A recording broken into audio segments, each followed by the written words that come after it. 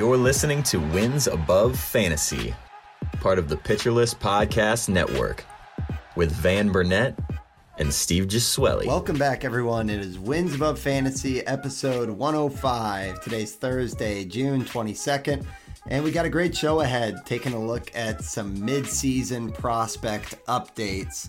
It's that time of year where the free agents that are not prospects tend to feel a little bit stale. You've probably rostered half of them already. And now we're kind of seeing a new wave of exciting prospects. Some pitchers, some hitters. So we're going to get into the ones who are recently promoted, do a little bit of a deep dive on some names, and then get into guys that are a little bit more in the prospect stash area. So very excited, very useful, actionable, and probably about a dozen names we're going to rattle through, but Steve, very much looking forward to it. It's been a long day for me. I'm reeling a little bit from a concert last night. I know you got the big move coming up. Life's moving for us. How's it going? Yeah, good. I was literally taking down my shrine of 3 TVs on the wall. I'm going to have to go the next 48 hours without TV or having 3 baseball games at once, much to probably my wife's amusement. That won't be going on, but hey, she's a TV head too, so that's gonna stink for her too, not having the Netflix shows to watch, but we'll survive. But yeah, on the video that you can see, there's literally boxes and everything behind me, so been a bit of a hectic week for me too, but some baseball carrying us through it, and excited to talk about some prospects. I think we do this each year and have kind of checked in, and I don't know, it seems different this year. It seems like even though the rules changed last year with the sort of the enticing teams to bring players up on opening day, but even beyond that, it just seems like teams are bringing up guys as soon as they need them. Yep. And following more of that Braves and Dodgers model. Although the Braves and Dodgers are a few of the guys that just teams that have just promoted these guys, but they're good organizations. So I think it's a copycat league. You'll start to see teams being more aggressive, especially with their pitchers too. But hey, look at the Reds. There's not only the big name like Elliot De La Cruz, but Matt McClain, Spencer Steer are all impact rookies. So it's been a great year for prospects and rookies. So excited to get down into it and break down a few of these guys. Yeah, I think it's a really good note, and we almost have to temper expectations a little bit, because on one hand, I feel like there's been a lot of kind of pop-up rookies that, it's found money and ones that we didn't expect to be as successful as they are. And then there's, it's easy to forget that somebody like Brandon Pfaadt was, very top of our stash list, and then, that completely implodes, and we tend to, I don't know, I guess overlook some of the misses as well. So, you kind of have to take it with a grain of salt, but I think the idea is that there's very few options that offer the ceiling that some of these guys do, even if the floor could completely bottom out. So, yeah, I think that's a good setup, and we'll get into some names. I think just going through some updates here, Steve, I feel like from the Discord and from just everywhere around the community, I know we got some shares of Eovaldi. He's on my best ball team. He's certainly not a rookie, far from it, but Eovaldi with the velocity dip. I mean, are you hitting the panic button on that one? Because I'm a little nervous because I have several shares, and what to make of his velo being down, what was it? I think a couple miles per hour, right? Yeah, I know we don't do like news and notes since it's like a weekly show, and we kind of try to have broader topics, but there's just been a lot of discussion. I know Nick tweeted about it. There was a lot of discussion I was talking about with a few other people in the Discord about how concerned they are. Should you be selling Nate Eovaldi? And I think the bigger concern, other than last night where he averaged 93.8, I think, with this fastball, which is down like 2 miles an hour, the bigger concern is that it's been a steady decline over the last 4 starts. Mm-hmm. And I was pushing back a little bit. I do not have any Nate Eovaldi shares, unfortunately. So this is from one, not a doctor, and two, an unbiased. I'm not rooting for or against Eovaldi in any way.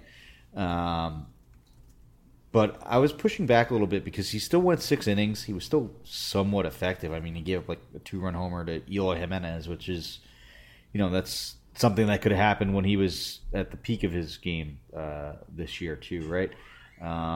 And the other starts have still been really good.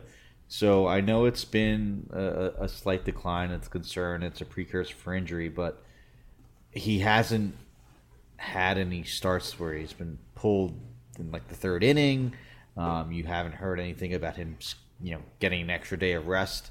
Like, yes, it's concerning, and yes, these velo readings in Baseball Savant and Pitcher List have these amazing velo charts that, can show a steady decline. But, 5-10 years ago, we wouldn't have noticed this at all, and it could just be the normal ebbs and flows, especially with a guy that has this much mileage on his arms, right? On his arm, right? This could just be part of a normal ebb and flow of the season. I know you can look back so far with his velocity and see the trends there, but there could be something as simple as dead arm going on here. So I was kind of just pushing back on, essentially just selling for whatever you can get now with Eovaldi, because honestly, he's been one of the best pitchers in the league, and I think that even if you do get 60 to 80 cents on the dollar, like, you could be kicking yourself in a few starts if his velo starts to trend back up, or even if it stays where it is and he's still getting, SP1 like results. Like, I think, yes, it's risky to hold on. There could be something else going on here, but until there's actually an official note, I wouldn't be super worried. I know, yeah, sure, you kind of want to get ahead of the curve, and if you sell something now and then he's out for the year, 2 weeks, like, you look smart, but that's like threading a needle that, if you play like that, this game, if you play this game like that, like, you're never going to thread the needle perfectly all the time, and you're going to get burned one way or the other. So I don't like to do that. Like, yes, it would stink if he's hurt and misses extended time, but hey, maybe he won't be hurt, or maybe it's just like a minimum IL stint, and you're kicking yourself for trading one of the best pitchers in the league when you shouldn't have. Yeah, what came to mind for me, because we were talking a lot about his velocity in the spring, and I think he was like, touching 98. It was a huge story in spring training. I remember somebody pointing out, and I just pulled up the chart, that last year we actually saw the velocity decline as well month over month, to where like April, May, he was averaging like 97 miles per hour on his fastball, and by July it was down to 94.7. And then 94.2, and then it ended at 94 in September. So it did kind of tail off similarly. So I think I'm a little bit less, I mean, I know it's a little bit lazy to just say this might be what we saw last year, but I'm less screaming injury and more just wondering if, the velocity comes down, because we're talking about a 33-year-old pitcher. Can he keep the production just from being kind of a pitcher's pitcher and kind of gaming batters? I'm trying to look at his splits from last season when that velocity did dip.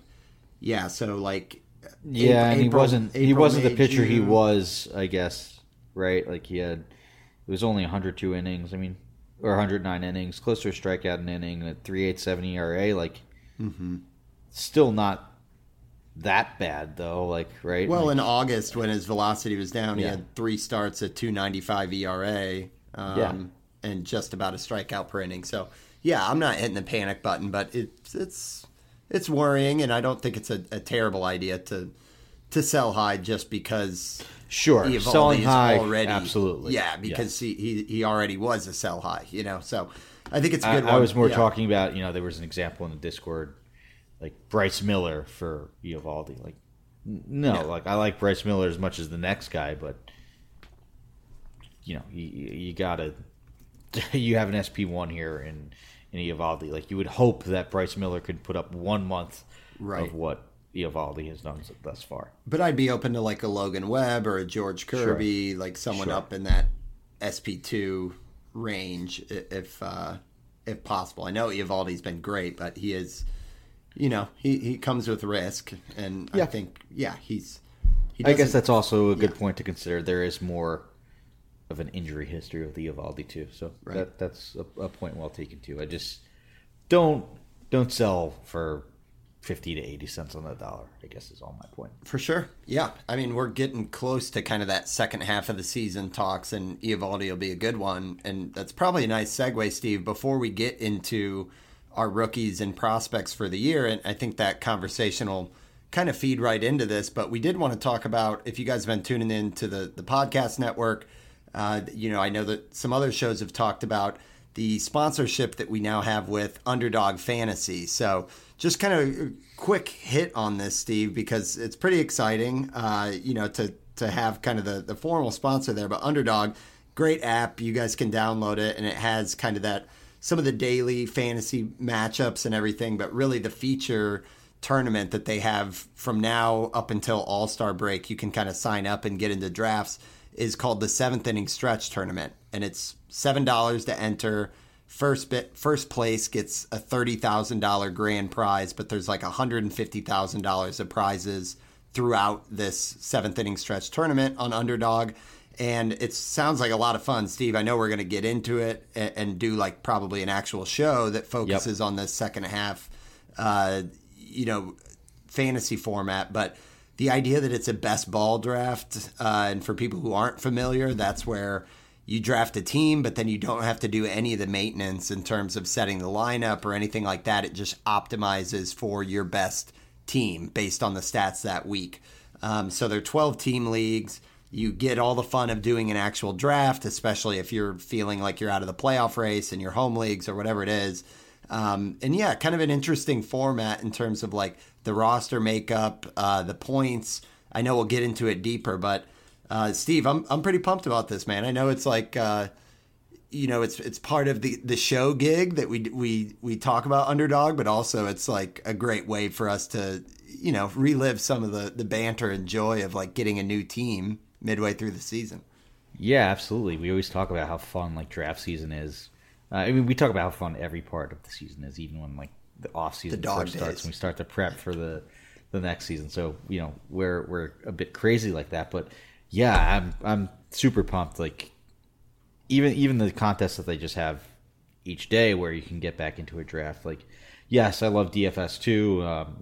I think that's great too. But it's awesome to have a draft aspect again, because it's just so fun to be in a room drafting. Even you're on the clock for a DFS tournament, and then for this second half tournament. Like, I cannot wait. Like, this is like we'll say what league we're in, like, whatever listeners can join. Like, we'll do, we'll try to get whoever wants to be in a league with us. Like, it's going to be super fun. And I think the fact that, it's a tournament that lasts several rounds in a few weeks, like, that's really cool too. Like, to have this second sort of draft season for us to be able to go out and talk about and play. And I think is super exciting. So, I'm really pumped. It's awesome that Underdog sponsoring the show and the network. So I can't wait. Personally, I'm going to definitely be playing in the 7th Inning Stretch Tournament and a few more from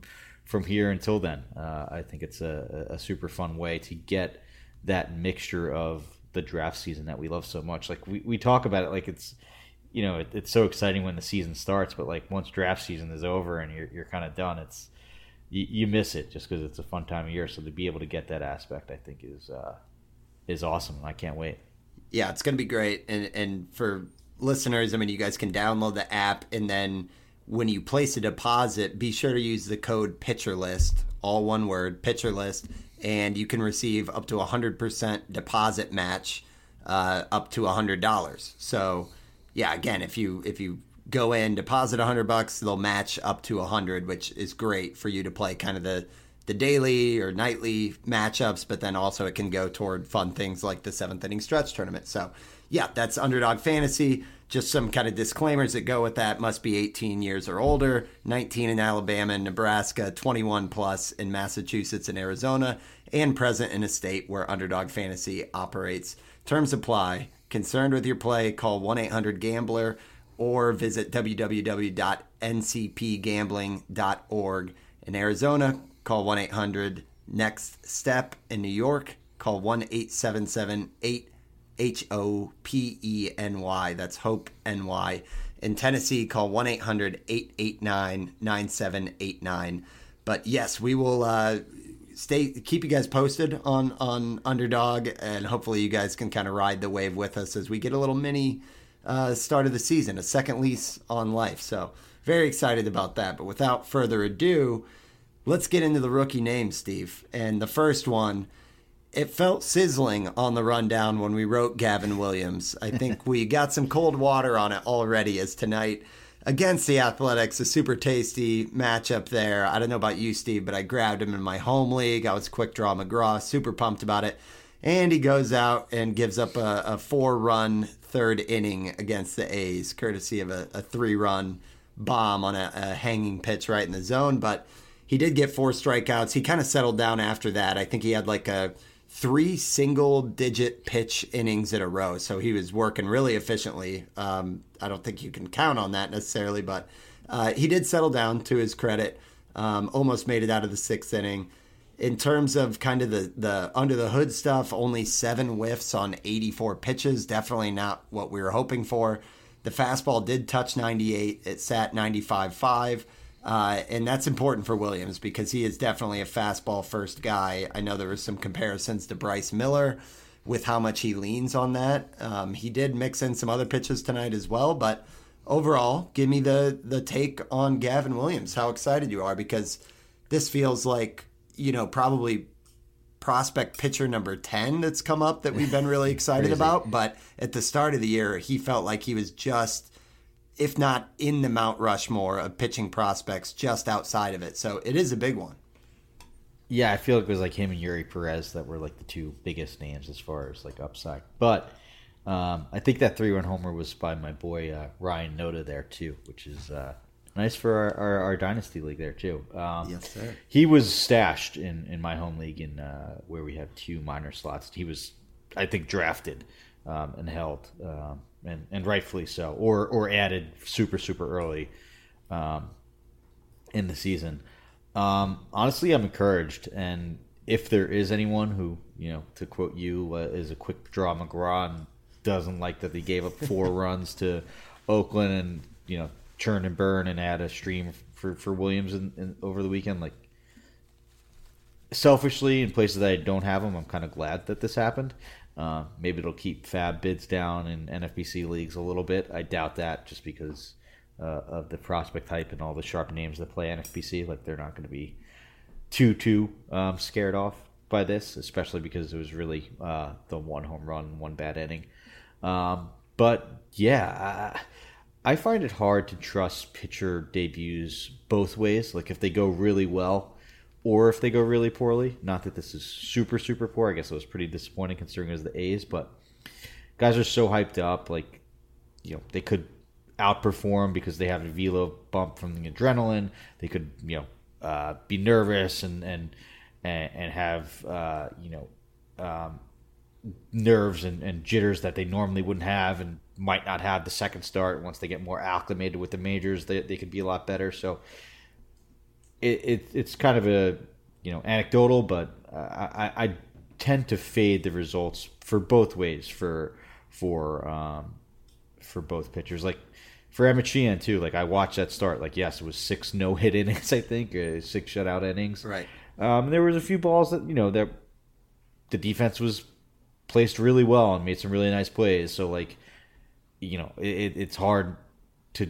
You don't want to get too excited for the 6 shutout innings. You also don't want to get too upset with the 4 runs versus Oakland for Gavin Williams. But that being said, I think the fastball is amazing, and when you have something like that probably has better secondaries than a guy like Bryce Miller, I'd still be all in on Gavin Williams. And if anyone drops him anywhere after that disappointing first start, I would be all over it. Yeah, I think the walk rate's something to keep an eye on. He did have 3 walks today, and I know that had ticked up in AAA compared to AA for Williams. But yeah, I agree, Steve, and it's a really good point not to overreact one way or another. The adrenaline is so huge. It's like, I don't know, Ryan Weathers. I remember getting super fired up because he had like a no-hitter going against the Dodgers or something, and then it's like, no, that he's not, the next Cy Young. just because he has a good showing. And then conversely, for something like this, there's just a lot of nerves. It's a big moment. The good news for Williams and Williams managers is he had the A's tonight. His next starts lined up are the Royals, the Cubs, and the Royals again. So it should be a really nice stretch in terms of opponents. And if he doesn't get through that run with some better results, then I might be singing a different tune because, yeah, I'll give him a pass tonight. But if you can't have a eye-popping outing against the Royals when you get 2 shots at him, then that's a different story. But yeah, I'm excited. I think at just 44% rostered, I think that should still climb up quite a bit just because the upside, in the minors, he had 81 strikeouts in 60 innings across AA and AAA with a 2.39 ERA and a .98 WHIP. So make no mistake, the ceiling is very high here. I actually dropped, for context, and I might regret admitting this, but I dropped Logan Allen, his teammate, to grab him just because I couldn't afford to miss on the upside, and Allen's looked pretty human with the exception of that 1 10 strikeout outing against the Orioles. So, yeah, anything else to add on Gavin Williams there, Steve, or do we want to keep rolling? No, I think I agree, but I don't know. I think I still like Williams long-term, too. I probably would prefer...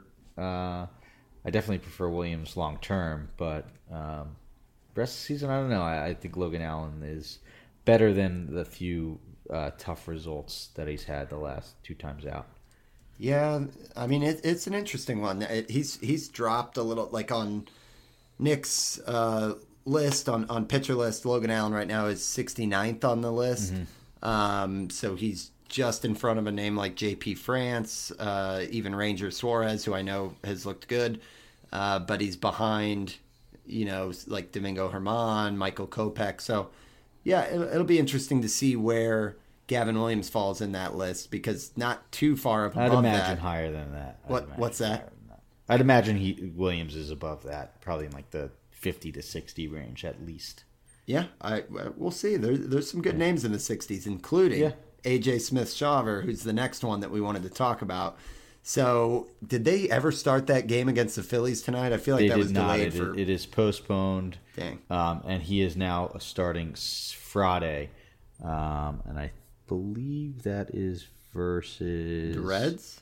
The Reds, yes. Okay, so that's in Cincinnati as well. So, something to watch for with Smith-Shawver there, but... He's looked pretty good recently, Steve. The strikeouts haven't really been up to where we wanted them, but against Washington and Colorado, not in Coors, so some pretty light matchups there as well.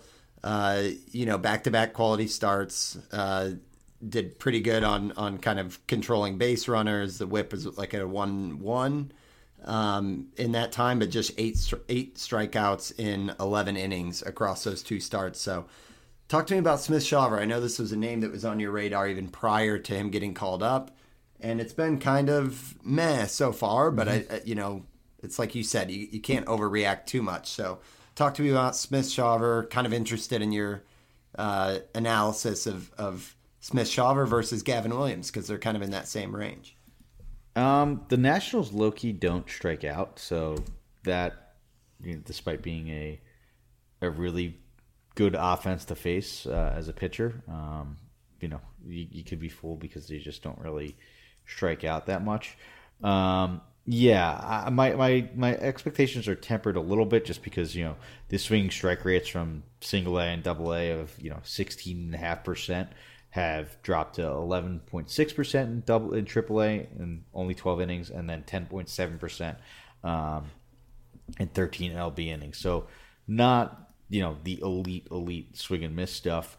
But, I mean, there's been some good contact expression, good ground ball rate. Hasn't walked as many batters as he did in the upper levels of the minors this year. So there's some encouraging things. And, I know he got in his first appearance, there was a relief appearance. He had a few strikeouts. So, it's another good fastball. The sliders... the pitch that he's throwing 30% of the time is located well down and away. The fastball's catching a little bit too much of the zone. You'd probably want to see that elevated a bit more.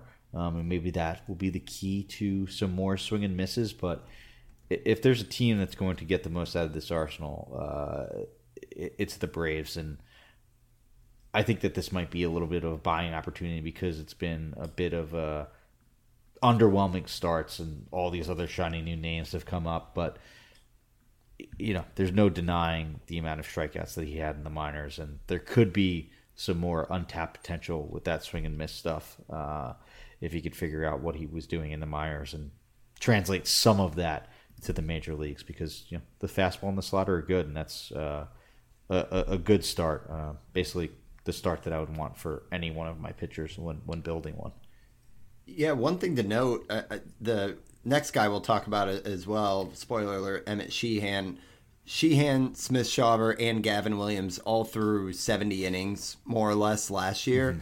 And while Gavin Williams is now, after tonight's start, at like 66 innings on the season, because Smith Shawver was kind of used in that bullpen role, he's got a little bit less of a workload on him so far, where he's only thrown, I think, like around 45, 50 innings.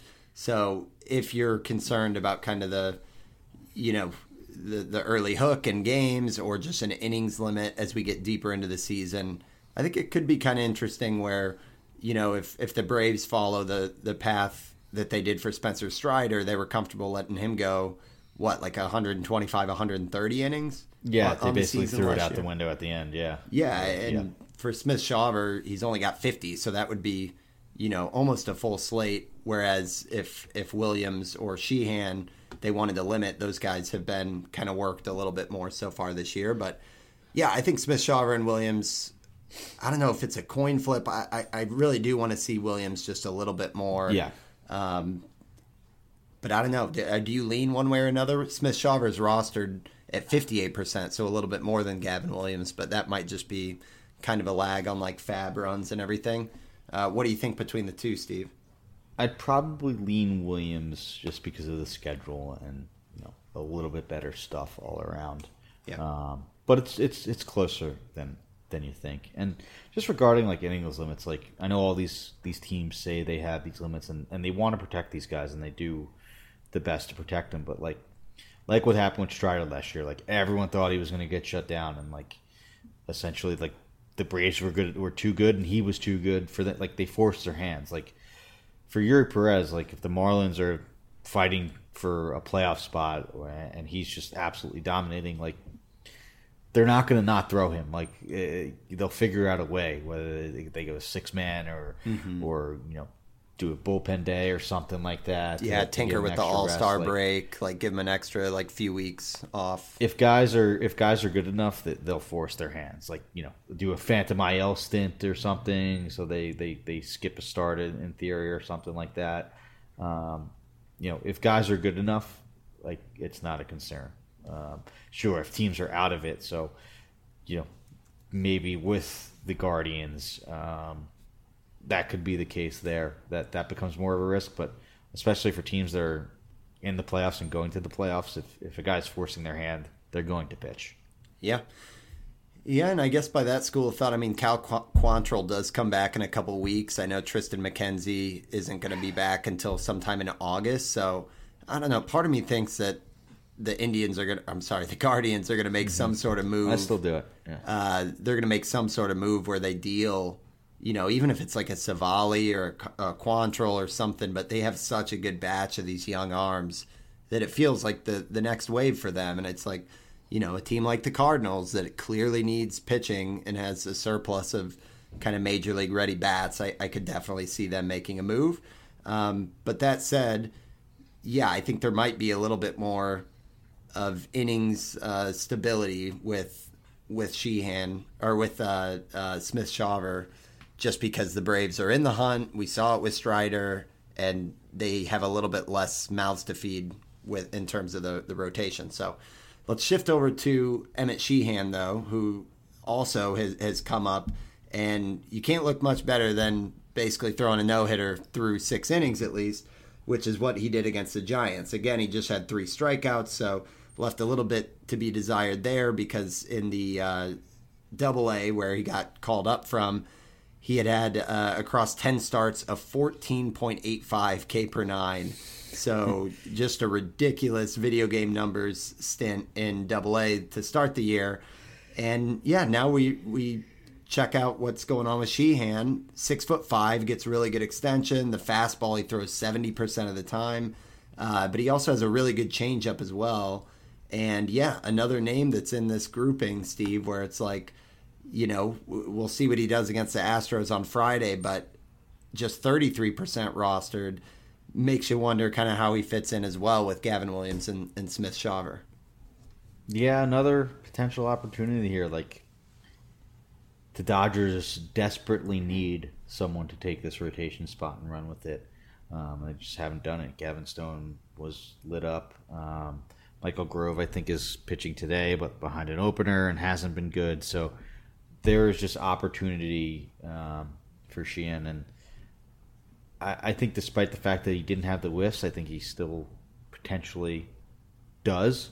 I know Eno Saris talked about it on this week's Rate and Barrels on the Prospect Show with the Welsh and DVR about using our friend of the pods, Alex Chamberlain's pitch leaderboard to get the implied vertical break, because there's been comps to Sheehan's fastball to Joe Ryan's because he does get that extension from a low release point, which is what makes him and Joe Ryan's fastball unique. So there's an IVB, I think it's implied vertical break, and Sheehan's is elite. It's like 18 inches of implied vertical break, which like very few guys are able to get on the fastball. So he has that. He has that elite fastball, that deceptive fastball that, you know, comes with more velocity. Like Joe Ryan has that amazing fastball at like 92, 93, 94 this year.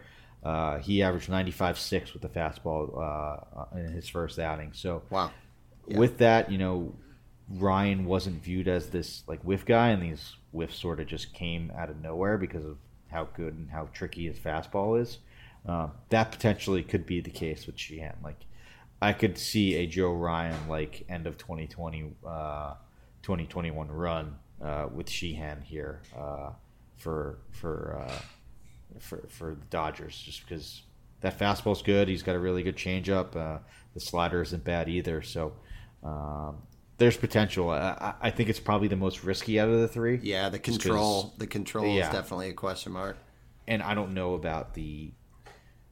You know, it's basically he's just kind of just guaranteed one more start. It looks like, and that's a tough ask versus the Astros, even without Alvarez.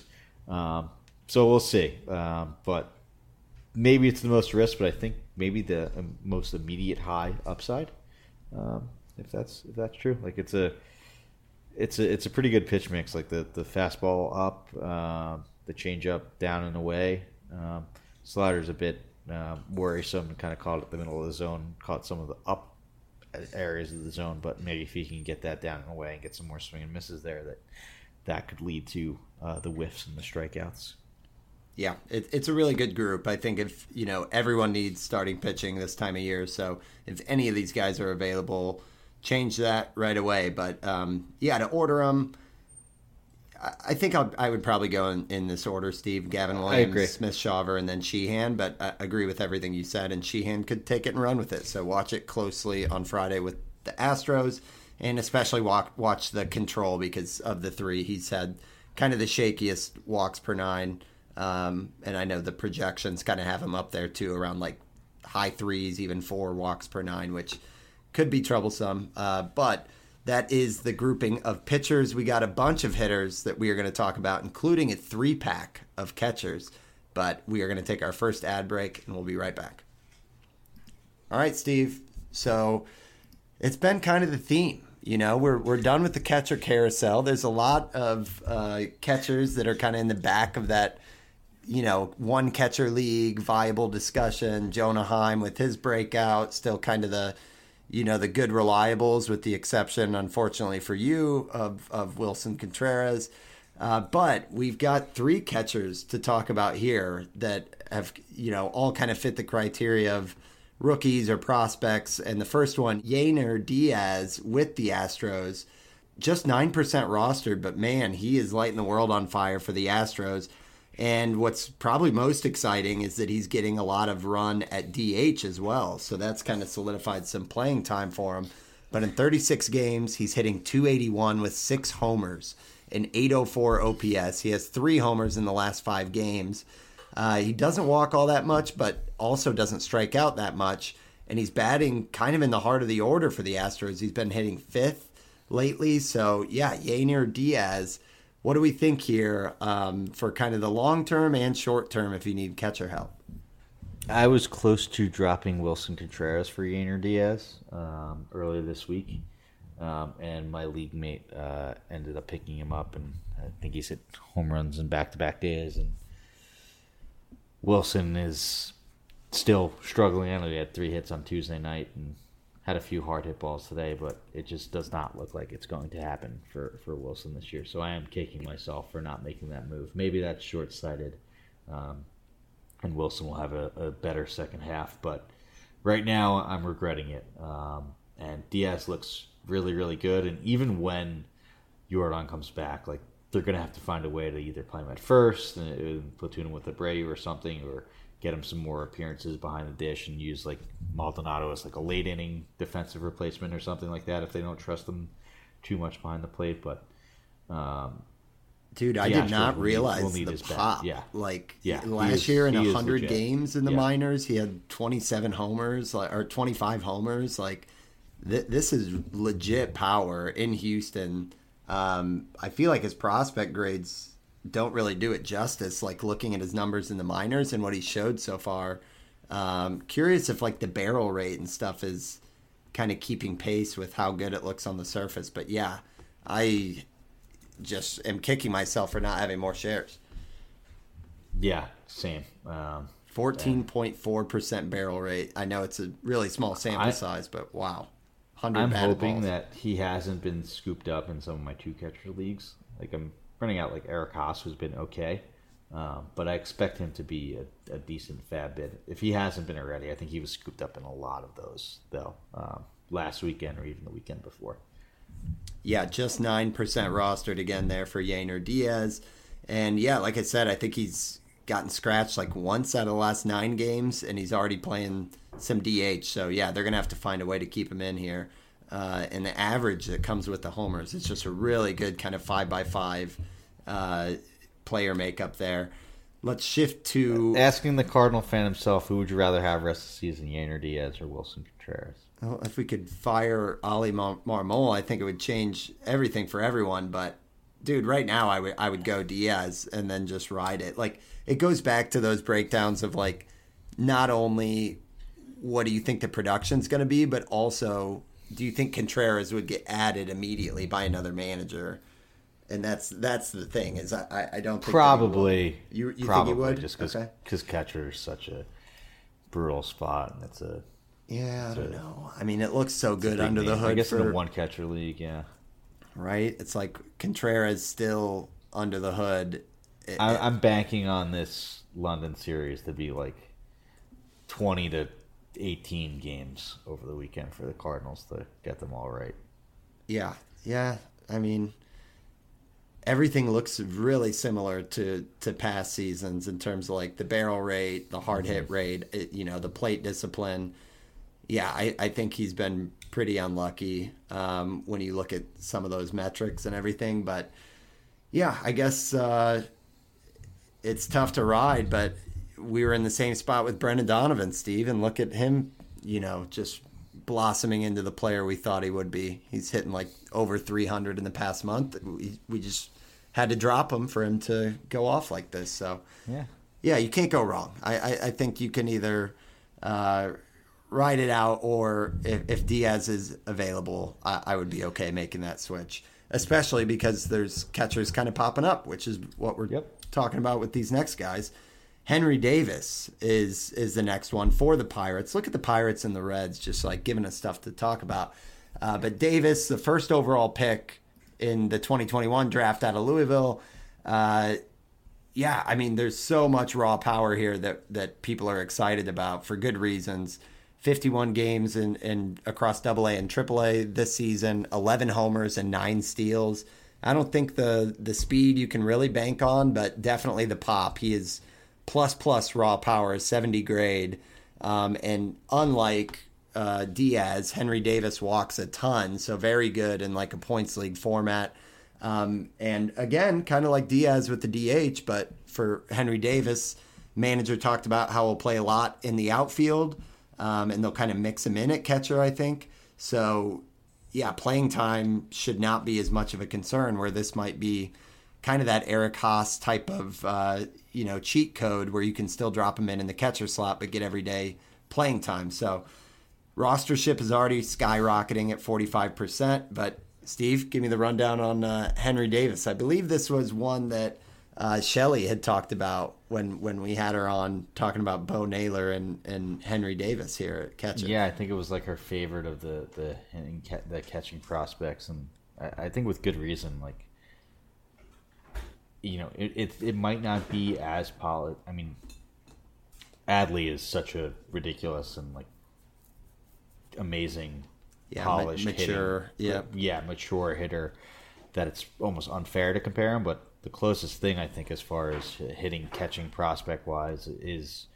this. And there was much lower swinging strike and K rates in the minors than for Adley than Henry Davis, but it's not bad. I mean, other than his like first year in pro ball, which is kind of unfair to judge him on. The K rate's been very palatable, like around as anywhere from like 13 to 22% at any stints in the minors. AAA, it was just 24%, but he walked 17% of the time, so or close to 18% of the time actually, and that came with a 229 ISO, had a 264 ISO in AA this year.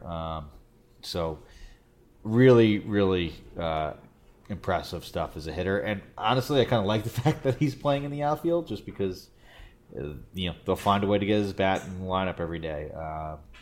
Catch here and there, and sort of learn that on the fly on the majors, and then DH and play the outfield. So, and I think they got Carlos Santana playing first base too, so maybe they get him some first base too to get him in the lineup. So it seems like the Pirates are going to play him, and this bat plays, and I think it's a great option at catcher for anyone struggling there. Yeah, and moving to the third one here is Bo Naylor, who's another kind of beloved catcher prospect across the community, and we were wondering when Naylor would finally get the call, and he has in the past week. He's actually, I think tonight, got his first hit. So congrats to Bo Naylor. He's a guy who offers a little bit more speed than Henry Davis, but a little bit less power.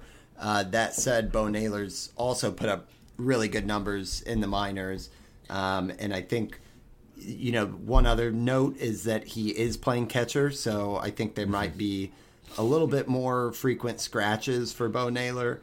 And he's batting ninth in the order, unlike Davis, who's batting in like the 5, 6, 7 type of range.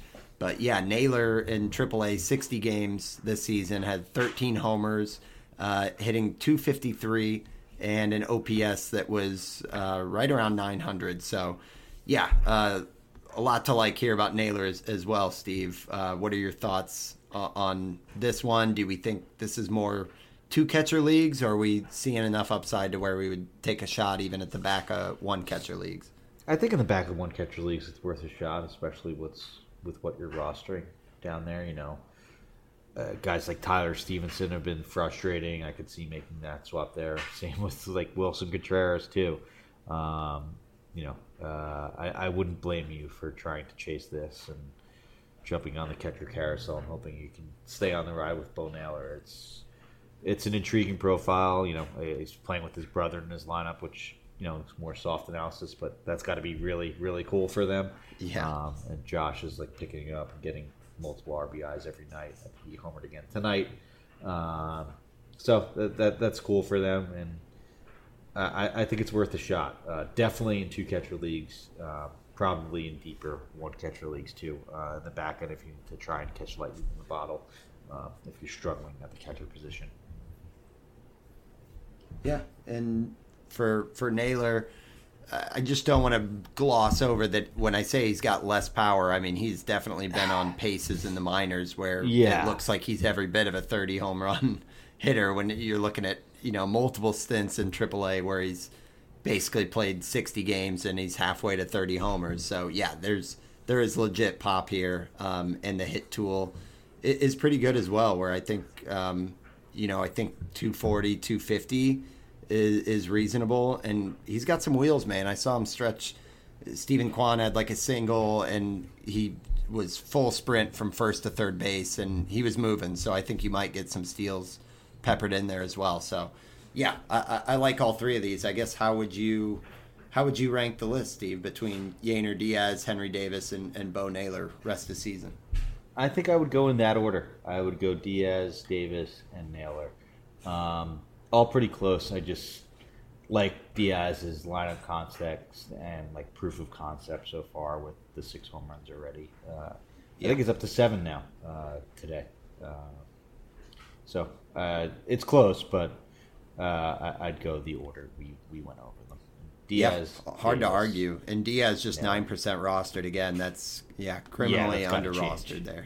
And Naylor at 14% probably could go up as well. So, Okay, well, let's move to a couple other hitters in the mix here.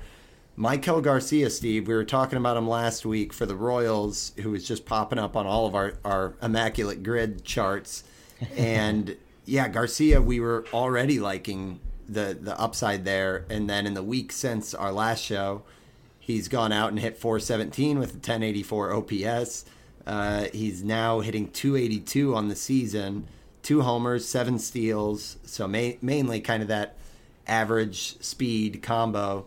But he's moving up in the order as well. I know we talked about with Vinny P out that he could scoot up toward like the front of that order, and he's been hitting around 5 in the order in the past week or so. So, Maikel Garcia, I know we talked about him last show, but wanted to open the floor here, just say, another guy that's probably not rostered in enough leagues, especially with the position eligibility at third and shortstop.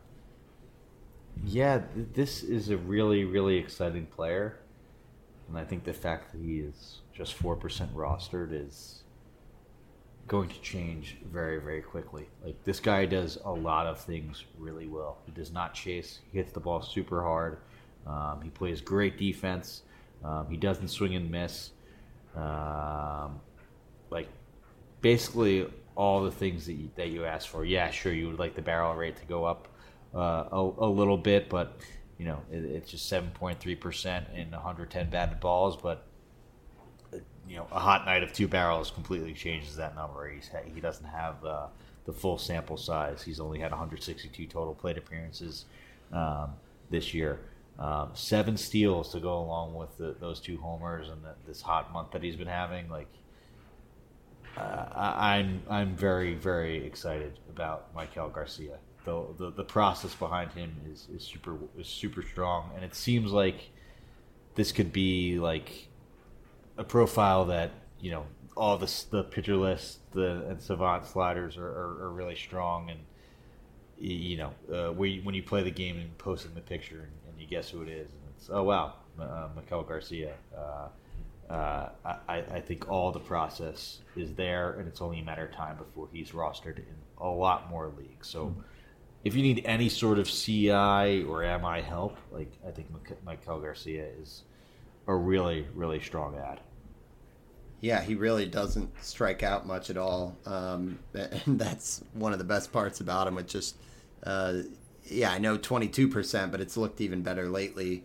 6 strikeouts in the past couple weeks, so really nice for Garcia, and somebody who at age 23, I think we're still, just discovering what the ceiling is for him. But I think it's a high floor with the plate discipline and that average and the speed to go along with it, and the position eligibility. So really like it there for Maikel Garcia.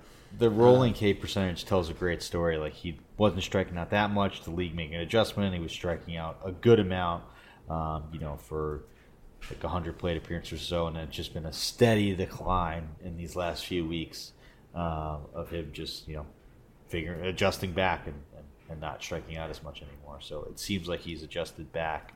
The hard hit percentage has started to go up again too. Same with like the WOBA. So it's been a good few weeks, and I think more good to come with the process that Miguel Garcia has gone. Yeah, and moving to outfield, but similar excitement with kind of the speed and the hit tool. Luis Matos, who I know we talked about, right now he's rostered in 37% of Yahoo leagues, but this is another guy who's just not going to hurt you with strikeouts at all. Across his 19 at-bats, he's just got one strikeout so far. And, he's finding his way onto the bases as well. He's got 6 walks in this span. And, he's 1 for 1 tonight. But overall, so far, Matos is hitting 263. And he was a pretty big prospect. Like, when he got called up, I think it was quicker than some people expected. But in AAA this year across 24 games, so small sample size, he was batting 400 with just a 6.9% strikeout rate. So this is another guy, Steve, that I think is really exciting, offers some speed on the base pass, also some pop as well. So he's kind of like, I don't know if it's fair to throw out like a prime Michael Brantley in terms of like the upside, but definitely has that like, squeaky clean plate discipline and the potential for like even like a 2020 if the power can follow at least, because I think the speed is there and I think the average is there. But really excited about Matos for the Giants, and he's another guy who's kind of in the middle of the lineup. I know his debut, he was hitting second, which was really exciting. Then they moved him down to 8th. Lately, he's been hitting either 6th or 5th in the order. So, what are your thoughts on the 21-year-old here for the Giants, Luis Matos? Not to throw it to cold water, but I was thinking more like Stephen Kwan with non-zero pop. Okay, so maybe more like 10 to 15 than like 20. Yeah. That I think is more of the upside, which is still a really good player. I mean, he struck out at AAA. He struck out 6.9% of the times in 116 plate appearances. So, I mean, what's that? That's like 8 strikeouts in 116 plate appearances. That's great. That's Joe DiMaggio didn't strike out in 400 at bats back in my day. Plate discipline, So. It's really good contact skills. I mean, he's still only struck out. I mean, with 4% this time, it's the one strikeout in the 25 at bats or plate appearances. So, I mean, he's hit a ball 103.4 miles an hour already. Doesn't chase, makes a lot of contact. It's decent. I guess that max EV isn't too crazy. I'm trying to see if they have one for the minor leagues. 107.5, so a little bit more. That's decent. It's probably 30 or 40 percentile just off the top of my head.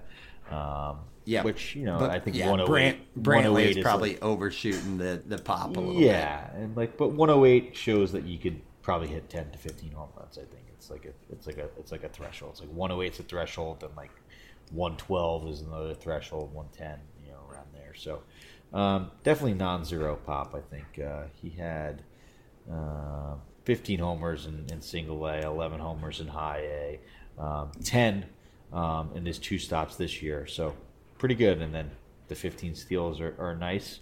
So I like the profile. Definitely think he's worthy of a roster spot, especially anything with more than 3 outfielders. In my turf league, where I had a decent amount of money to spend, and I was talking about last week, I was able to kind of like overpay a bit. Not too much. I spent like $80 or $85 on Luis Matos this weekend, and not regretting it. Like, he's been in my lineup, no question. So think he could be a solid contributor, like a Quan type with a little bit more power, which is good. Yeah, I think I grabbed him as well. Yep, in my TGFBI league, I got him for 79. So same kind of range there. Nice. So that rounds out kind of the hitter list. Again, the 3-pack of catchers there with Yainer Diaz, Henry Davis, Bo Naylor, and then Maikel Garcia at third and short for the Royals, who we really like, and Luis Matos, who's rostered quite a bit more, but a lot of potential there with the batting average, plate discipline, and some speed on the base paths. We're getting into the next wave, potential stash candidates, some guys who are kind of buzzing on Twitter, and we're patiently waiting for the call up. And we'll get to those names after this next ad break. All right, so Steve, got to start it out with the stash that I'm currently holding on to. Along with 32% of all leagues in Yahoo, it's Christian Encarnacion Strand, first base, third base for the Cincinnati Reds. If only they would call him up. It seems like he is doing everything under the sun to make the case there. 49 AAA games. He has 17 home runs. Quick math there. That's about a 50 homer pace. Hitting 345 at the dish to go with all that pop. And even his plate discipline has just skyrocketed, where there was a lot of criticism that, there were a lot of strikeouts, not that many walks. Saw a Scott White tweet that in his first 28 games in the minors, he had just 3 walks and 36 strikeouts. And then in the past 15 games at the time of the tweet, 18 walks and 9 strikeouts. So completely revamped that. The hard part for Strand at this point, or Encarnacion Strand, is the playing time with Votto coming back. Seemingly every single Reds hitter is going off. It kind of makes you wonder if there's going to be a trade or what they can do to work his bat into the lineup if he does get the call. But what do you think on CES here, Steve? Is this the top stash prospect currently in redraft? Talk to me about your view on Encarnacion Strand. Probably. It's just strange because the Reds have promoted like everybody. Matt McLean, Ellie, Spencer Steers broke camp. It's just why haven't they called him up yet? What else does he have to do? Will Benson's a rookie as well. Yeah, Will Benson. The ball. Yeah, I think they played Encarnacion Strand in the outfield too, a bit. Yeah, they started trying him out there in AAA. Yeah, so. Yeah, he's played first. He's played third. He's played left field. He's played right field. Only one game. In each spot, but you got to think they would find a way. And I guess Votto complicates it a bit there, but I mean he's had a 50% hard hit rate. He's hit the ball 114 miles an hour. It's he's had back-to-back years 168 WRC plus in AA with Minnesota, and then traded this year. I believe he was part of the Tyler Mahle trade. If that's correct, yeah. And then a 166 WRC plus this year. Like he hasn't had WRC plus below 125 in his 35 games with Cincinnati after the trade last year. So that was his worst WRC plus since coming into professional ball, which is crazy. Like this guy just hits. Like you need to create the "Is Vinny Pasquantino up yet?" account. You need to create the "Is CES up yet?" Like, I don't get it. Like this guy in American Ballpark. Like, yeah, I'm sold. All he's going to do is hit home runs. I don't know why he is not up. Yeah, and at this point, I don't know if they're just trying to kind of raise trade value for some of the outfielders. Like that's the problem, is they're all hitting. Like TJ Friedel, they DFA'd Will Myers. Like they're yeah, on an 11-game win streak. Like, I mean, Fraley could be a path, but Fraley crushed these kids righty really well. Yeah, past couple weeks, Fraley's got a 1233 OPS. Like it's really tough to just see where the path is, but it's also like unfathomable. And he's also not a young prospect either. I think he's like what? I think is he 23 or 24? He is 23. 23 and a half. He was born in 93 or 99. Yeah. Or 99. Yeah. Okay, so that's Encarnacion Strand. I mean, I think you'd have to bet that it's before All-Star break, right? I would think so. I think it could be like any time, honestly, or like any injury.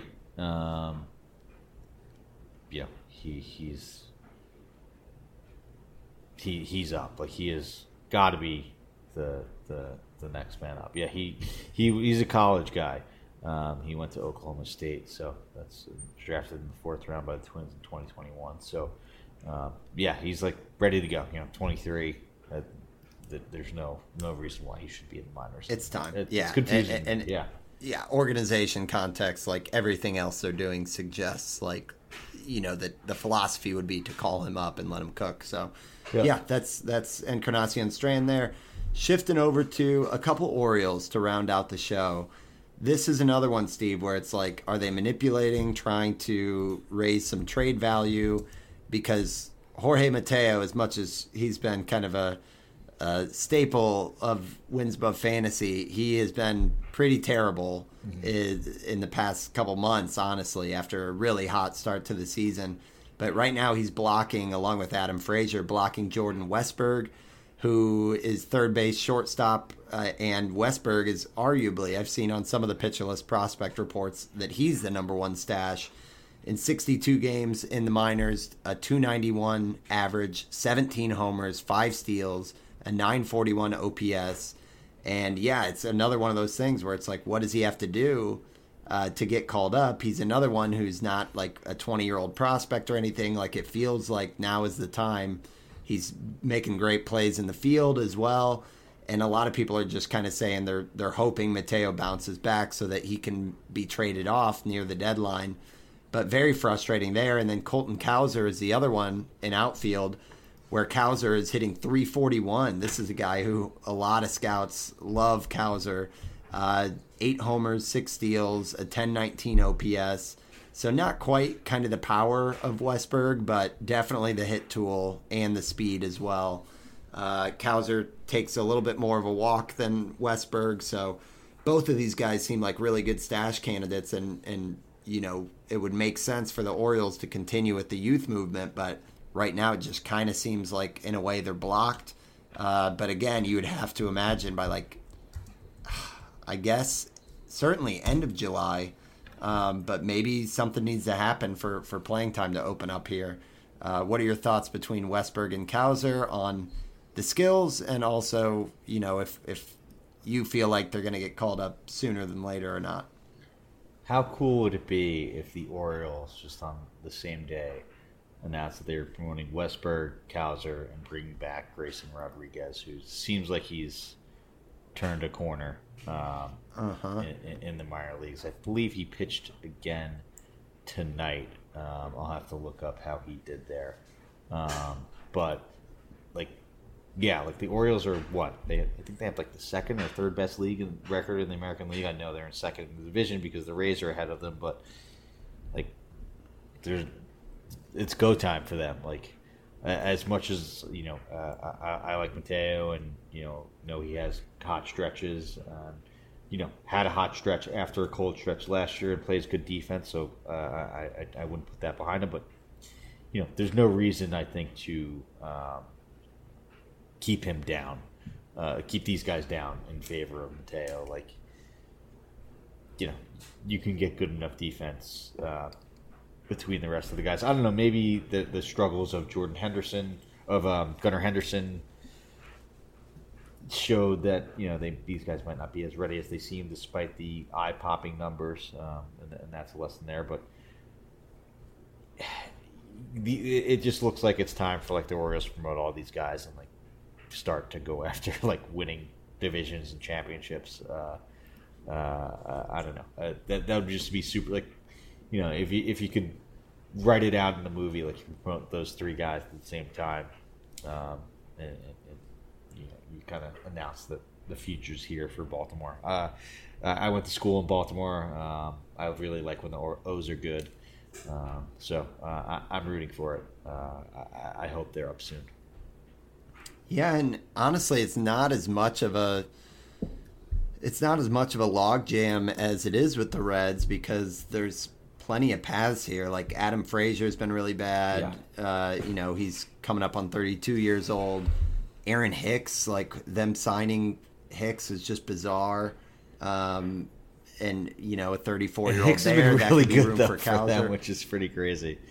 Oh, I know, but Frazier hasn't. Mateo has. Yeah. I don't know what Ramon Urias has been doing. Hurt and not great. Yeah, I guess past week he's hitting 190. So it's like, is it that hard to see that their roster is kind of split up by guys who are good and part of the future plans, and then guys that are just kind of, patch jobs that aren't, part of the project. So, and then pitching, I mean, obviously there's tons of room there for Grayson to get called up. It looks like in his start tonight he went 4 1/3, 1 earned run, I think 4 strikeouts and 3 walks. So, solid. He had 2 starts before that where he had like 10 and 11 strikeouts. So not nearly the amazing performance that he's been on, but hey, still better than what he was in his last 3 starts in the minors. Yeah, Cowser hit another home run there, by the way. Okay, yeah. I mean, it's any of the either. We talked about Encarnacion, Strand, but Westberg, Cowser, the second they get the call, is that must roster in your eyes? I think so. They also have Connor Norby too, who's no slouch himself. Maybe not as eye-popping of a numbers, but he did have a 960 OPS with 17 home runs in AA in 2022. Has 8 homers, 4 steals, and a 791 OPS this year in AAA. So bring all 4 of them up. Make it a thing. It's a hungry franchise for sure. It's really cool seeing what the Pirates, the Orioles, the Reds, these are franchises that deserve this, and you just hope for the good of the game that they'll make the right move for the fans, the right move for development, all that good stuff. But yeah, we'll stay tuned. I think these are all guys at least to have a very close radar on. Search Twitter on the mornings to see if there's any updates or rumblings on people booking a flight and all the rumor mills and all that stuff. But yeah, good list there for the potentials, and that rounds out the rundown here. But also just a really good list here, Steve. I feel like, again, this is just the time of the year where it's like you're not really going to find this upside with your typical names out on like a standard 12 or 15 team league. So you kind of got to be quick on making the ads and hoping it works out. But it's kind of worth the shot, even if it misses, is my view on it. So I think almost all these names are worth a speculative ad, and watch closely even in on the leagues ones where it's like weekly ads and you don't have like a stash spot. Like, it's worth adding these guys now and hoping that they come up if you can stash them for a week or 2. Yep, absolutely. Yeah, especially if you're in a kind of promising spot in the league standings and everything, or if you need to make the jump. I know that's harder true. to do and where's the bunch spot, but sometimes you need to try and catch lightning in the bottle that way too. Yep, absolutely. All right, well, thanks everybody for tuning in. Episode 105, as always, great having you guys with us. We'll be on next Thursday and every Thursday throughout the rest of the season. You guys can follow us on Twitter at WinsAbovePod. I am at Van_verified, and Steve is at Stav8818. We'll have some fun shows coming up. Probably get into that underdog fantasy and give you guys a little mid-season draft recap. But yeah, that's everything we got. Feel free, as always, to email the show with any topics or questions you have. winsabovefantasy@gmail.com. But that wraps us for episode 105. Thanks for talking baseball with us. Thanks for listening, guys. Later.